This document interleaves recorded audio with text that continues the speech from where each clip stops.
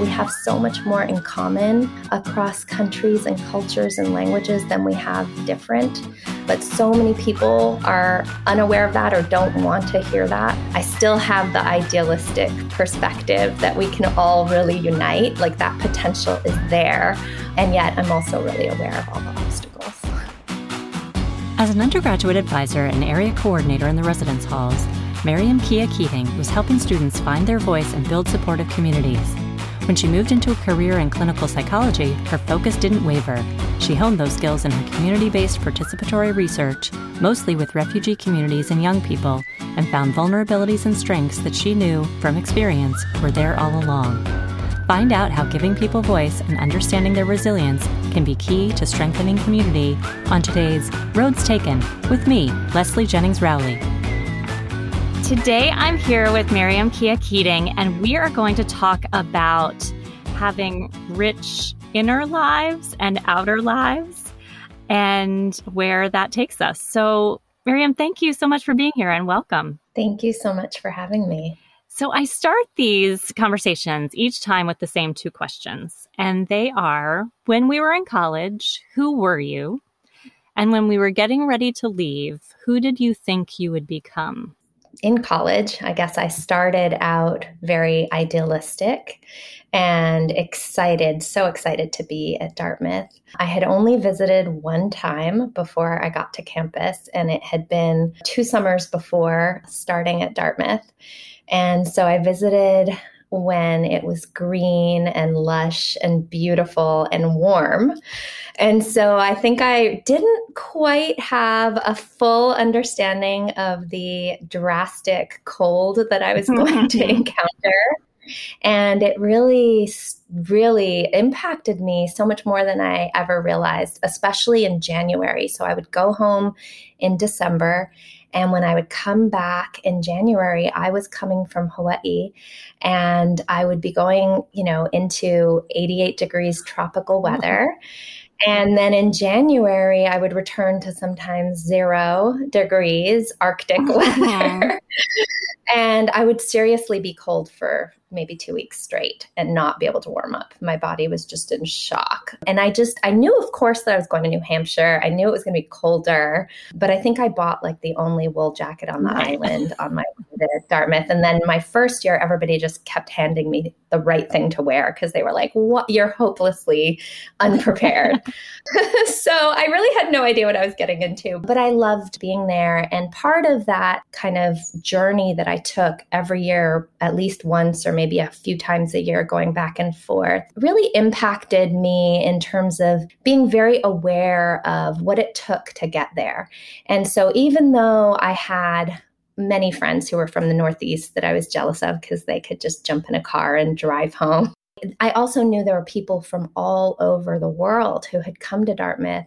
And so really from all 4 years, I was just very invested and felt very responsible in trying to do my part to create a sense of community, make people feel that they belonged, give people a voice, a place to feel connected and to find their social circle. So in my sophomore and senior years, I worked in residential life, and I was an undergraduate advisor in my sophomore year. And then I was the area coordinator both times. At the time, we called them the new dorms, but they were the East. They're not new anymore.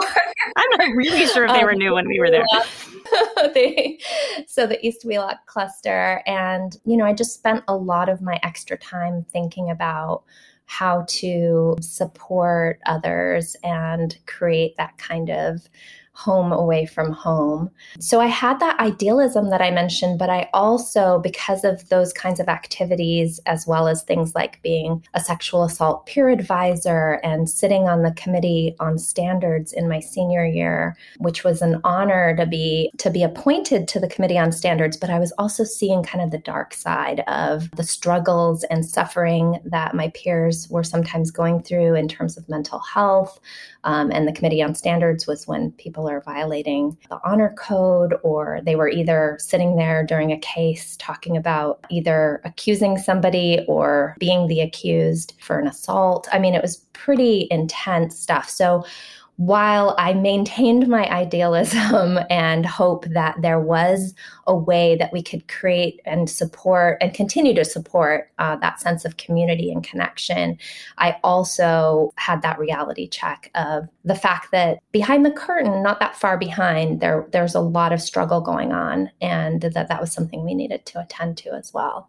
So that's a long answer to where I was during Dartmouth and all the activities. And I guess I should add that during the summers, I went back to Hawaii and I worked for 2 of the summers inpatient psychiatric unit. And then I also worked in an inpatient psychiatric unit at Dartmouth Hitchcock. So I was very involved in sort of like the end of that line, like what happens when the full crisis occurs. So when I left Dartmouth, I knew I wanted to go into psychology. I had been doing this kind of work the whole time, but I was still very pensive about what was going to be my focus and how was I going to put all that together. Can I interrupt and just ask, when you came to Dartmouth, did you know already that this was a kind of career path for you, given just your innate empathy and where your interests lay? I did, for the most part, know that I was interested in something related to psychology. There were some other areas that I was sort of dabbling and checking out, but for the most part, this had always been a clear interest of mine. So I knew I was going to integrate it in some way or another. Yeah. So then did you jump directly to grad school? No, I actually, after Dartmouth, I went to Yale and I worked at the Child Study Center there.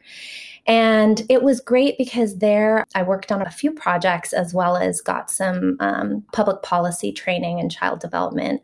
And so it kind of started to hone in my interest in, because I knew I liked research and I wanted to contribute to the science and the understanding of all of these things. But I also really wanted to have an impact. I wanted action. I didn't want to just be in a research lab. I had taken those psychology classes and I'd been one of the little undergraduates who was in the subject pool and did an experiment and didn't know what was the result and did I do it right or not right. I still remember some of those experiments. Like, what did you think of me? What happened here? Even though I appreciate that scientific research, I wanted science that also had action and impact on policy, on communities, on individuals. So the project that I worked on there that really impacted me was a partnership with the police department. And it was a program that brought clinicians together with police officers to respond differently, be more aware when children are at the scene of a crime, and not even just in the house, but maybe even on the sidewalk, who may witness something that is pretty terrifying, and being more responsive to children's needs during that important developmental time period. So I loved it because as much as it was coming from Yale and being sort of like having this clout in academia and science, it was also literally on the streets. And we were literally trying to have a positive impact on children and families in the community. That really speaks to what you were saying of like not just doing the interesting thing, but having the impact. And as you did earlier, giving people voice and making people seen. So that, I'm sure, is the through line that connects through all the rest of your training. So take us kind of hopping from one to another, the training that you received. Yeah, so after Yale, that's when I started graduate school. And the first stop was at Harvard. And I actually found a very unique program that I truly just love to this day.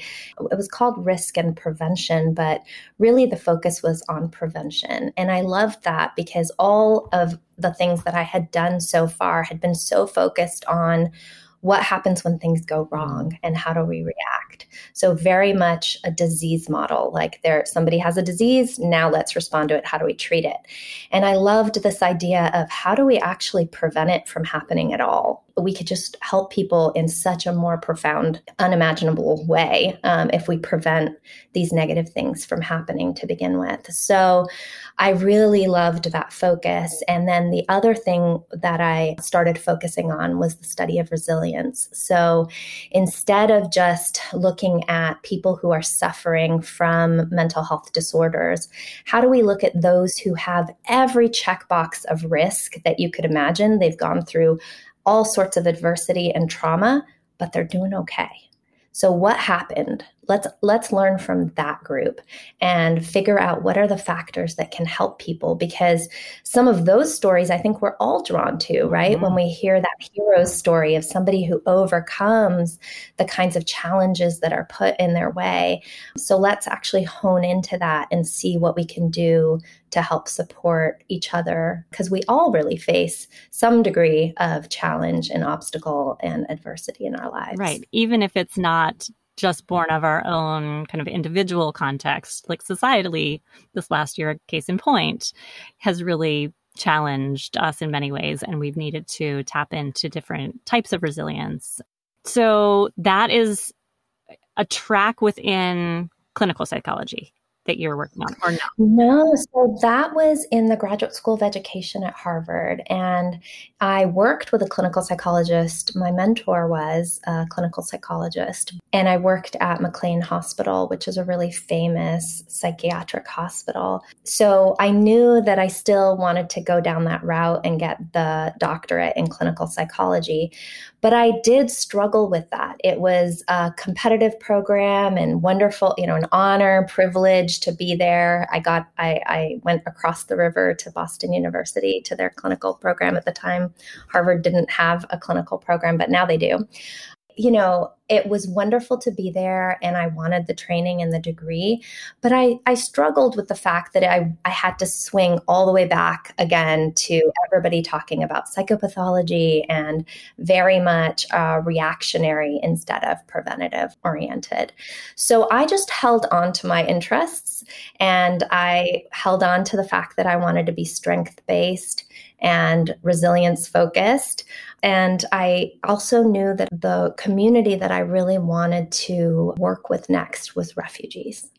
At the time, no one in my program was doing that work, but I knew that that was a huge community. I mean, it's now over 79 million people who are forcibly displaced around the globe.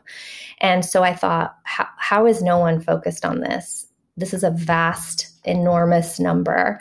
And these are people who did nothing except exist in a context that didn't allow them to stay for whatever reason related to instability of the context. And more we're facing that, not just because of war and armed conflict and persecution, but also climate change related disasters are causing some of the forced displacement around the globe today. So for lots of reasons, many innocent people are being forced from where they live and are seeking refuge somewhere else. And they experience so much adversity in that context of having to leave, and then in the flight when they're not knowing where they're going to end up. And then finally finding, hopefully, and not all, but some who are lucky enough to find a new place, still face extreme adversities and often are rejected or not included in the context, or there's lots of racism and just a sense that people don't want them. And so it's just an uphill battle. And so I wanted to put some of my efforts into research and action with refugee communities who were resettling in the U.S. So that's what I did next. Yeah. And Miriam, was the motivation for that strictly like, I see this gigantic number out there around the world, and it fits so well with that, again, the giving people voice, the being seen, the integrating community? Or did you have kind of personal ties to that community? Or I know it's not one big community, but people in that situation?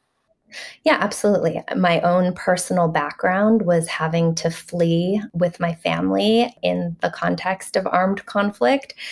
I lived in 4 countries, 3 languages, and 7 schools in 7 years growing up. So I knew that experience quite personally.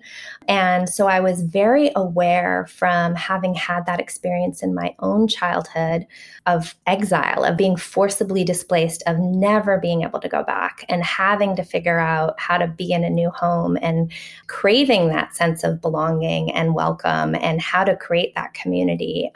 And so I knew that. And it also just taught me, because this was in my childhood, and it taught me at a very young age how observant children are and how important children's perspectives are. And that was just something that was so obvious to me because I myself had experienced all this and was very well aware of what I had experienced. And so I think a lot of people put less on what they expect that children are experiencing and witnessing. So I was very aware of that piece, that children's voices mattered and their empowerment matters. And then the other piece that I learned from those experiences was just that we have so much more in common across countries and cultures and languages than we have different. But so many people are unaware of that or don't want to hear that or see that. And they're so worried about drawing a border around their little territory and saying, you go over there and I'll stay over here, or, whatever it is. I still have the idealistic perspective that we can all really unite, like that potential is there. And yet I'm also really aware of all the obstacles. Right. So when you threw yourself into kind of this area of work, research, was it with a lens? You said no one was really doing this at the time. And so were you able to say, well, not only is no one doing this, but I want to do from a child perspective? Or did you really need to do a full kind of family perspective or community perspective based research paradigm? Yeah, that's a great question. Yeah, so nobody in my program was doing it. So I was looking for mentors. I was looking outside my program to try to figure out, okay, where can I find someone doing this work? I mean, somebody was doing this work, right? There's a lot of resettlement agencies. There's some here and there were some rumblings. And I actually found some challenges that I faced, around trying to seek out mentorship and going to some senior people. And in particular, I went to somebody who's an award-winning psychologist who, is well lauded and will probably continue to win awards. And I had this conversation of sort of thinking, oh, this is going to be somebody who will mentor me. And he ended up being very small-minded and asking me pretty insulting questions about kind of questioning how it was possible that my parents, my family had even basically kind of allowed me to leave the house and gotten an education. And this is somebody who had my CV in front of him that said I'd gone to Dartmouth, that said I went to Harvard, that said I worked at Yale, that said I was a graduate student at Boston University. And he was just like, so how is it that, and I was shocked. And, I handled that conversation. He offered me to work together. And I politely afterwards declined. And but from that and a few other kinds of incidents like that, I realized that the people who were doing some of the work were not necessarily, they didn't have the perspective, maybe the personal perspective. No. They were relying on stereotypes or, sometimes people in this line of work are also out to save others, like the person who goes to another country to save those people who live over there. And there was a little bit of that kind of martyr type of person. And so I just kept seeing over and over that I was like, okay, I just need to pursue this myself because it's important to have somebody who gets something from the community. But I also had that humility and of realizing that I don't get what, I've had also many privileges that and differences from another community. Every refugee community, every immigrant community is different. So what I realized there was the importance of partnership. And so the rest of my work has really, since that time, tried to work directly with community members and other stakeholders in full partnership. And so I used a methodology called community-based participatory research, where the ideal goal is that you're really pursuing research and action together in an equal manner, rather than coming in kind of from the ivory tower and being the expert. Really, the people co-creating themselves. Yeah, exactly. The people themselves are the expert of their own lives. Yeah. That is just an astounding story about barriers and people that you meet that you just hope would have been thinking differently, right? But you persisted, and you've been doing great work in that realm. So talk to me about your academic career, where you still feel as though you are doing the thought research and leadership, and where you're seeing that impact, and how you can marry those two things in academia, at least from your perspective. Yeah. After I finished graduate school, I came out to California. I left the East Coast finally after being there for the sweaters away. Finally figuring out how to stay warm through a whole winter. I was like, okay, check. Now I moved to California. So I've been in Santa Barbara at UC Santa Barbara for quite a while, since 2007 now. And I've been able to really pursue that same kind of research methodology with the communities here, and then also in other places when I partner with other investigators on projects. And it's a challenge, but I feel like part of my role now is to continue to do that work, involve communities in that work, because it empowers them. It creates better research, I think, better science, better knowledge, and better practice, because we can really inform policy and practice from the needs of the community and from their perspectives. And I've also I mentioned children's perspectives. I've also really tried to find ways to involve youth in that leadership process. And I really, truly believe in the fact that young people have an important perspective to share and really want their voices to be heard. It's a challenge because academia has its traditions and ways and expectations of doing things. So I feel like now, as a professor, I've made it down the chain to full professor. I can't believe I'm considered senior. So I feel like here I am in this privileged role to teach the next generation and to give these methodologies not only validation that this is okay to do, but actually perhaps even question, isn't this the most responsible, most ethical way to do things? And if you're not doing it, we should be asking you why you're not. Mm-hmm. And that's great, because not only do you have that mentorship role within academia and preparing kind of, as you say, the next leaders of the science, but you're creating leaders of on-the-ground science, mentoring the youth that are part of these communities, which I think is great, because not everybody is going to go through the umpteen years of schooling that you have, but you are making a difference in that leadership voice that is growing in these communities. So I think that it seems like it's a great balance right now. I know, though, from looking at some of your other research, there are other shoots of this, and media being one of them. Talk to me about how varied you've been able to be in your career as well. Yeah, I mean, I have a million things that I'm interested in, but they all kind of harmonize around resilience and strength-based perspectives and how to help support young people in their life trajectories. Most recently, I've become involved in a project where we're working towards giving voice to